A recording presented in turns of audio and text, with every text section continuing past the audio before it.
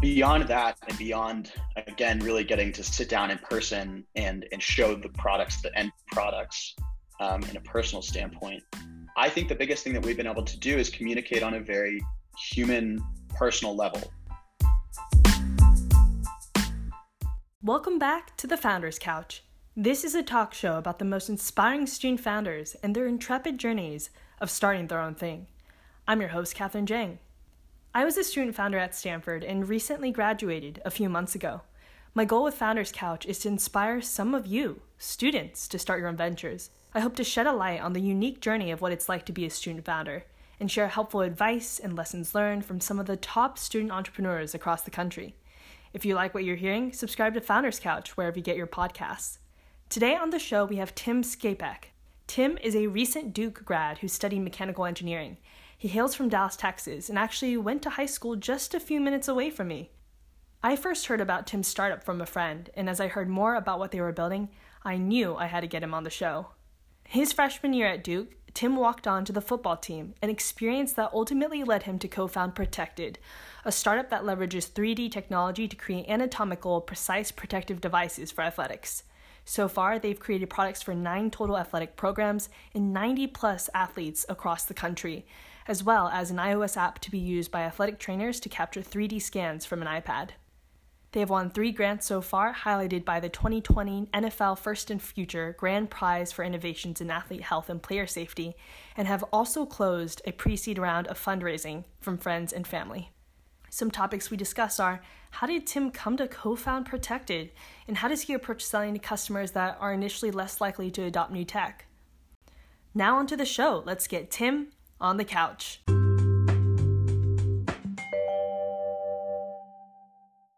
Hey, Tim, welcome to the show.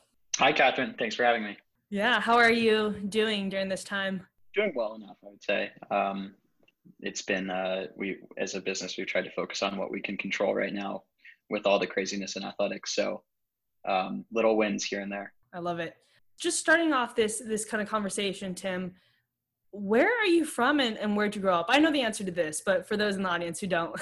Sure. Well, maybe you don't know the whole answer, actually. So I actually, I went to high school in Dallas, but I actually just moved there before high school started. And before that, I lived in Chicago, outside of Chicago in Oak Park, Illinois for 6 years, and grew up actually in Memphis, Tennessee, and actually was born in San Antonio, but Texas, but only lived there for a year. So you kind of moved around a little bit. Yeah, very cool. Tim, so I've given listeners a bit of a rundown on what Protected Pads does and kind of what you guys are all about, but I like to give my guests the opportunity to kind of describe the company on their own in their own terms. So how would you describe what Protected Pads does? Sure. So we are committed to bringing the world of 3D technology to the intersection of athletic medicine and sports medicine. We bring the tool set really to sports medicine professionals to create anatomically precise custom devices that are designed exactly for a specific athlete at scale. So we understand myself and my co-founders are athletes ourselves, and we understand the difference in confidence and playing that having a really perfect anatomically fitting protective device to come back from an injury or to prevent an injury can bring over a generic small, medium, large solution.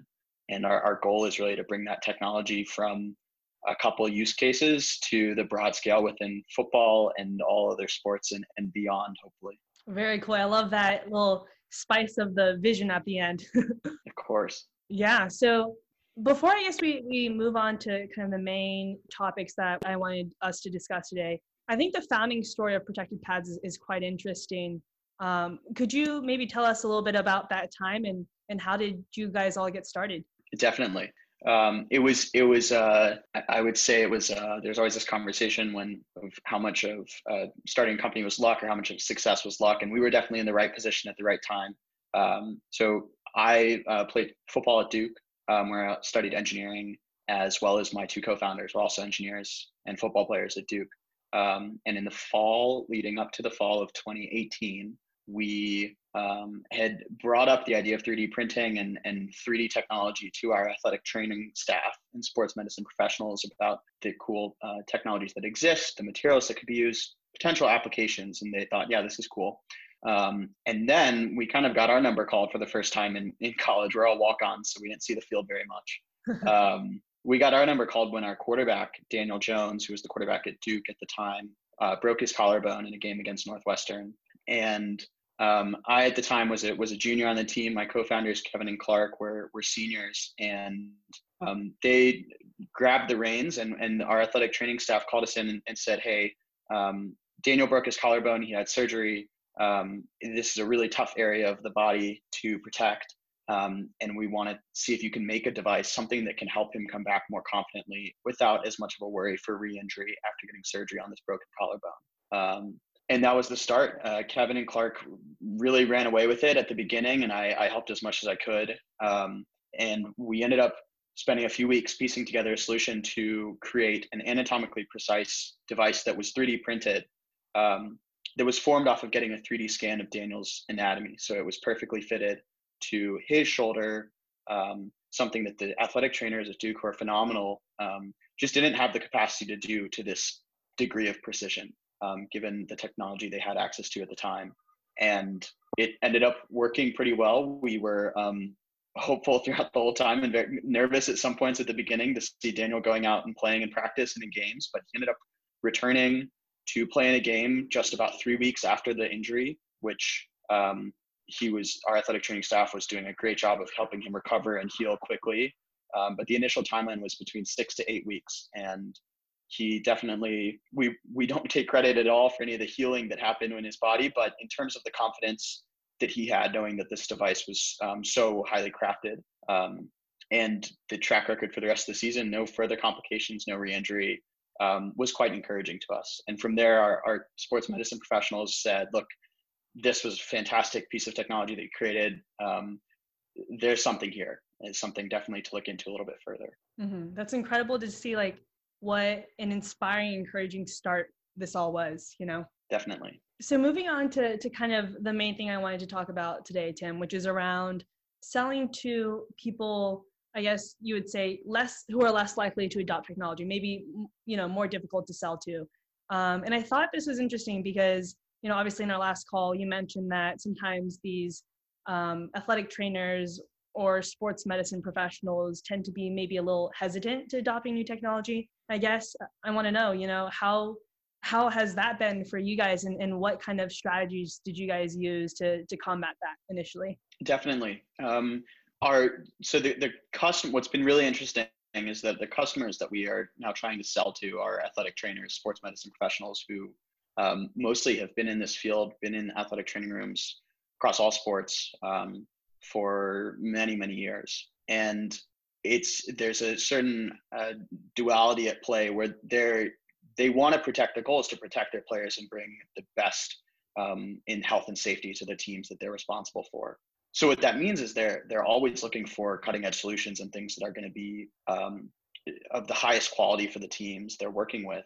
But at the same time, bringing a new technology that they haven't seen before, you definitely have a certain degree of validation and verification of efficacy that you want to bring to the table and be confident in. So I would say it was quite an interesting thing to approach, because we're working with customers who are certainly looking for innovations that are going to help them in their job because they're very focused on their priority, but also want to make sure that any sort of new technology they bring in is valid and is going to work and is not going to put the health and safety of their players on the line. Interesting. So it's like, yeah, these customers are in a way dual natured, right? It's like they're open, but at the same time, they're more wary. That's really interesting. So when did you start realizing this second part of the nature, the fact that they might be hesitant around any new pieces of technology? I think so. At the very beginning, when this all started and Daniel broke his collarbone, there was certainly a vote of confidence in us from the athletic trainers and the Duke athletic training staff who knew us personally very well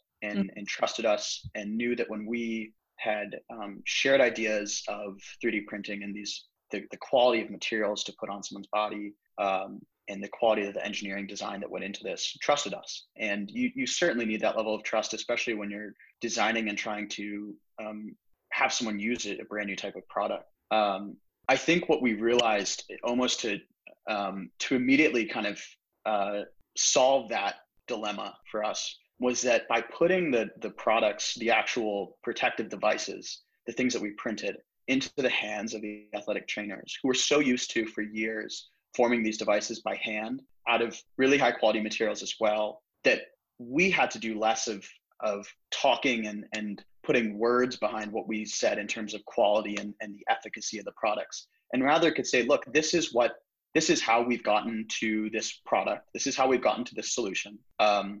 Take a look at it. Our customers are very tactile. And I think we realized that very quickly. Holding the products, the things that we made, especially for Daniel at the beginning, in their hands and getting to feel them and try and bend them and just do the things they're used to doing for years, I think helped us so much and has helped us since, working with new clients or sitting down and demoing with new athletic trainers at a different university or within a different athletic program. Being able to feel the quality of the products that we produce in an in-person environment is incredibly valuable. And so I think we've realized that kind of right from the start. We had this position where this first customer, in a way, Duke, who again, we were on the team, so it wasn't really a customer at that time. They had that level of trust with us. The people who we were talking to had that trust. And I think building trust between any sort of company and customers is incredibly important. And so we kind of had this platform to springboard off of, where we understood why it was such a big deal for these professionals to come to us, 3 engineering students on the team, and say, hey, this is what we're stuck with right now. Could you make something better? We understood the gravity of that situation. And I think we're able to just build off that from the beginning. Yeah, absolutely. I mean, you mentioned something around trust, which I think is totally important when it comes to selling to future customers. And obviously, you started at Duke and you expanded to NC State, I believe, and a lot of other schools as well.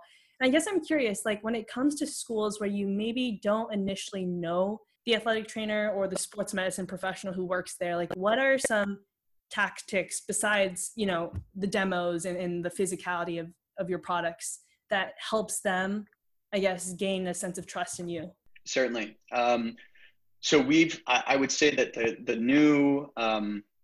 new clients we've worked with, the new schools, teams that we've worked with, or even sat down to demo with in person, have I wouldn't understate the network within athletic medicine and how having a really good experience working with an athletic trainer at one school, and having them refer us to their friend who works at another school down the road, can just be incredibly helpful, and has been so helpful right now at the very beginning of just using that word of mouth to kind of share the confidence that they have within us. Mm-hmm.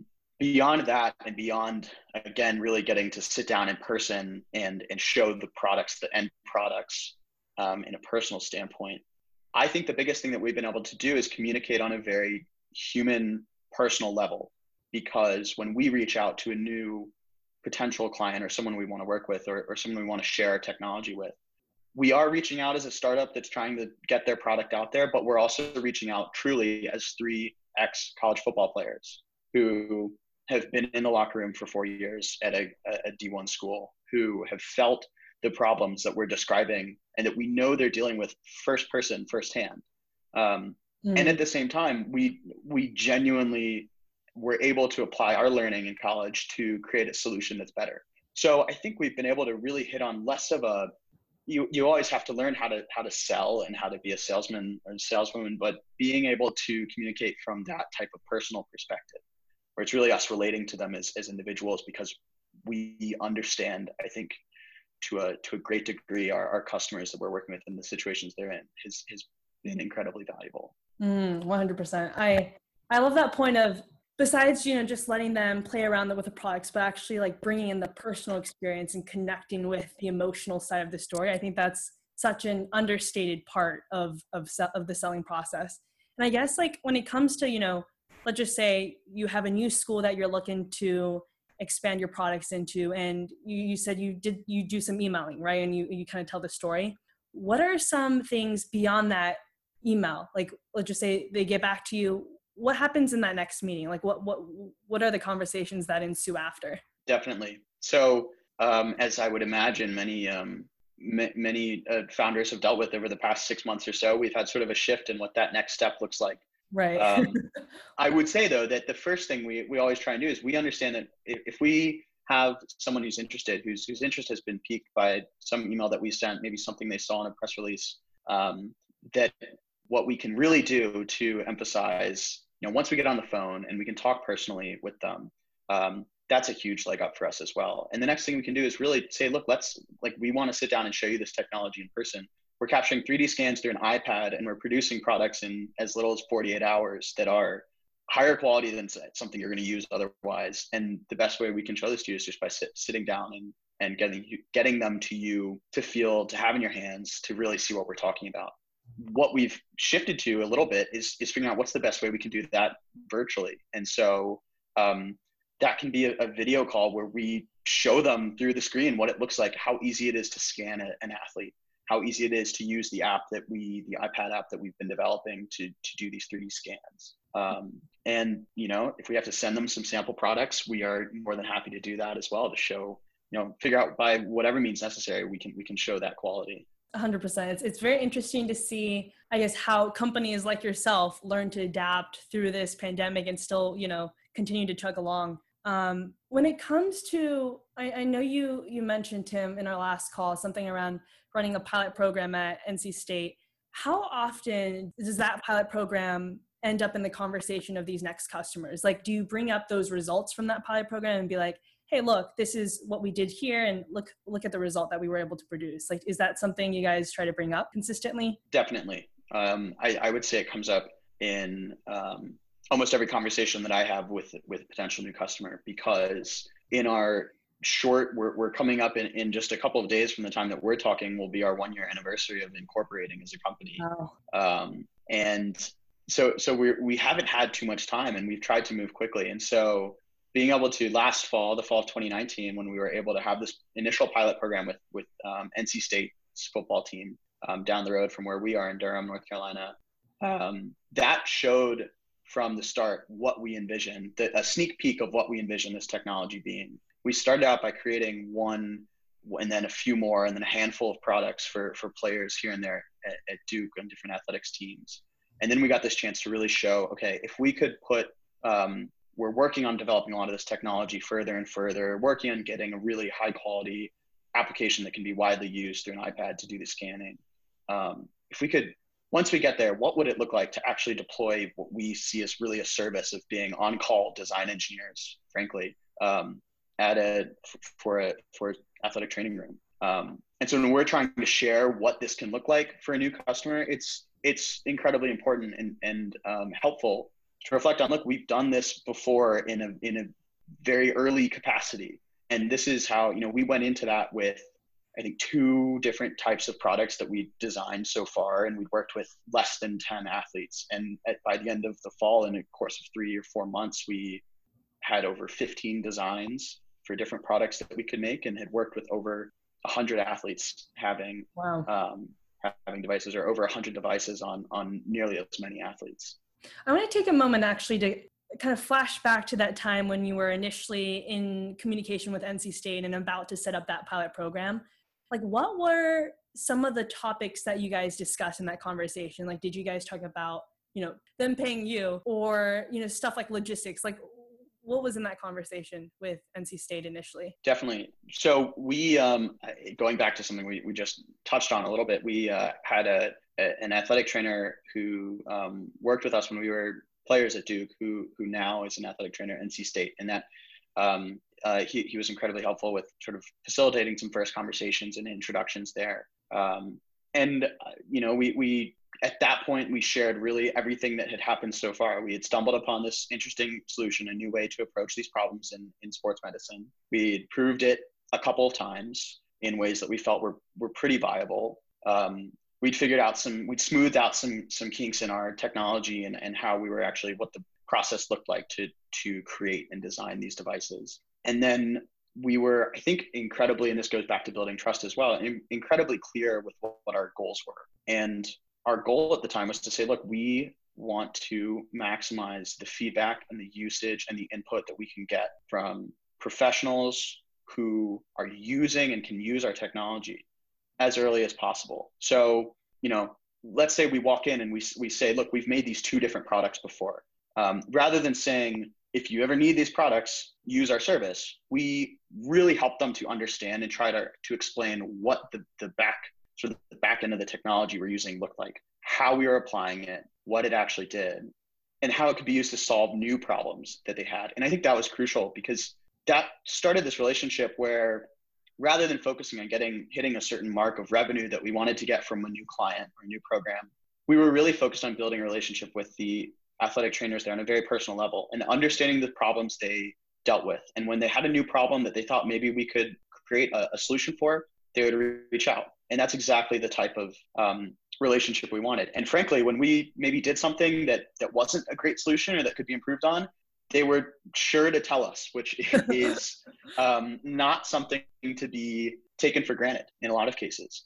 And that relationship has just grown stronger and stronger and continues to be incredibly beneficial to us as a small company. I think that's super interesting. Yeah. Like not so much approaching, that pilot program as, look, here's our product, you try it out, let us know, but more having that like super close knit relationship of iterate and feedback. It's really interesting. So Tim, I want to switch gears a bit and move on to the fire round. Are you ready? Let's do it. All right. Number 1, most memorable experience at Duke. So I'd have to say there's a tradition at Duke where after we beat our rivals from down the road at University of North Carolina, Chapel Hill, in basketball at home, there are a bunch of wooden benches around Duke's campus that kind of get decorated and painted throughout the years. And if we win a game at home, the men's or women's basketball teams win, we have a bench burning ceremony where we all gather, the students gather on the main quad at night after the game's over.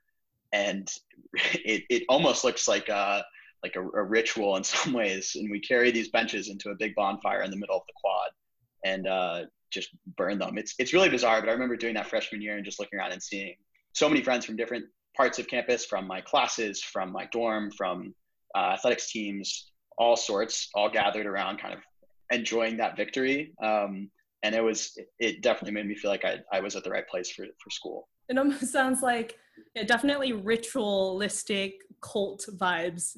I wouldn't disagree. Second question, favorite class at Duke? Kind of random, but probably I majored in mechanical engineering, but I took a number of classes in different areas before that. And I took a physics class, as Physics 153 at Duke, that was in it's essentially a quantum mechanics class, but I didn't really know that going into it.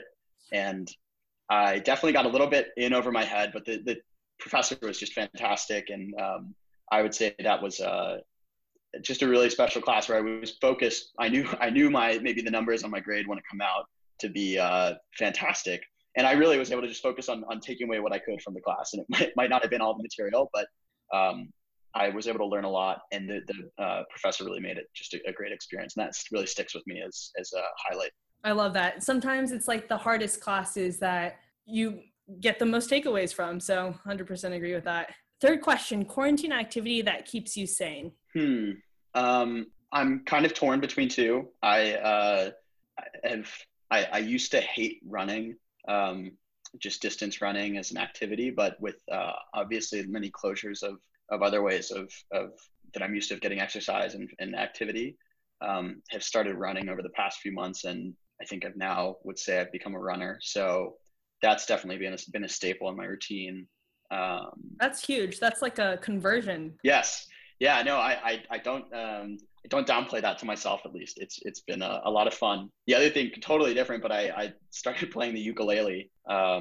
And I see it behind you. Is that the ukulele I see? Yeah, that's the ukulele. I played piano all growing up and played some other instruments. So this was a new one, but it's been nice to have different type of release throughout the day working from my apartment. That sounds so fun.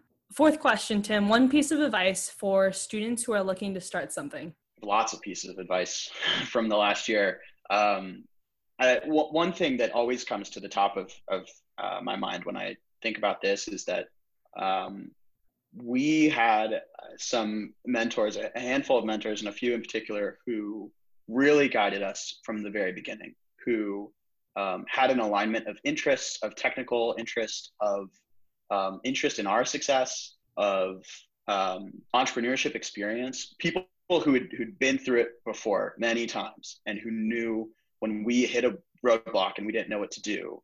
As a team of 3 engineers who'd never been entrepreneurs in any capacity, we could go to and be directed in the right way. And that was, I think, invaluable. Having those few people in our network who were working closely with us was invaluable to our early success in being where we are now.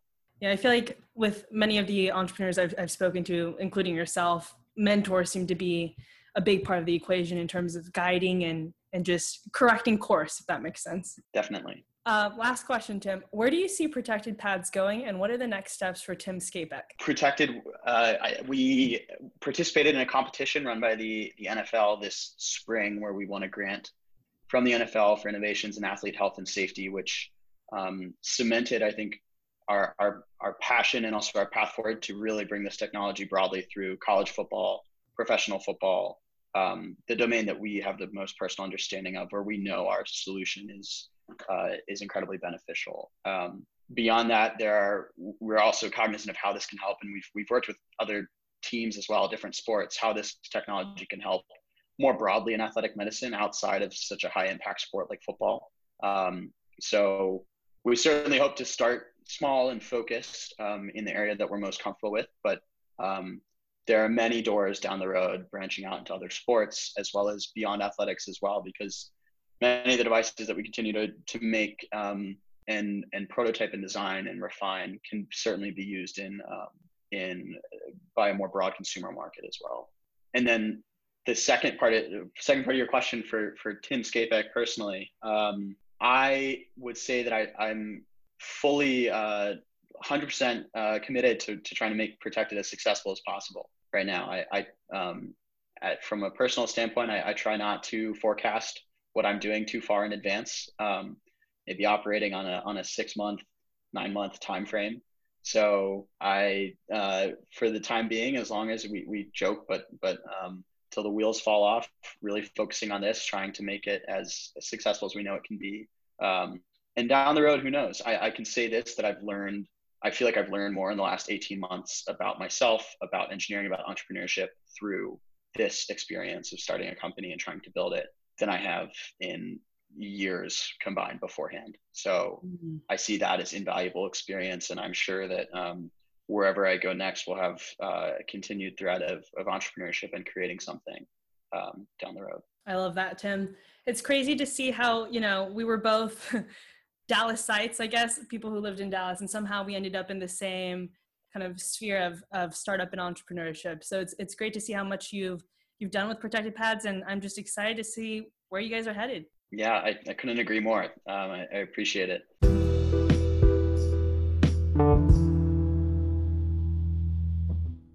So many great insights.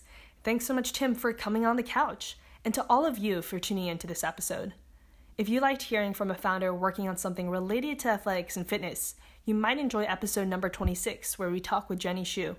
If you haven't already, subscribe to Founders Couch wherever you get your podcasts, leave a rating and review.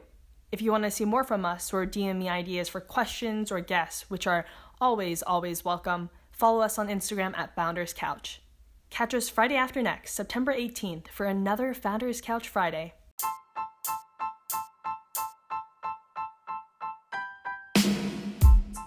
I'm Catherine Jang, and you've been listening to The Founders Couch. See y'all soon!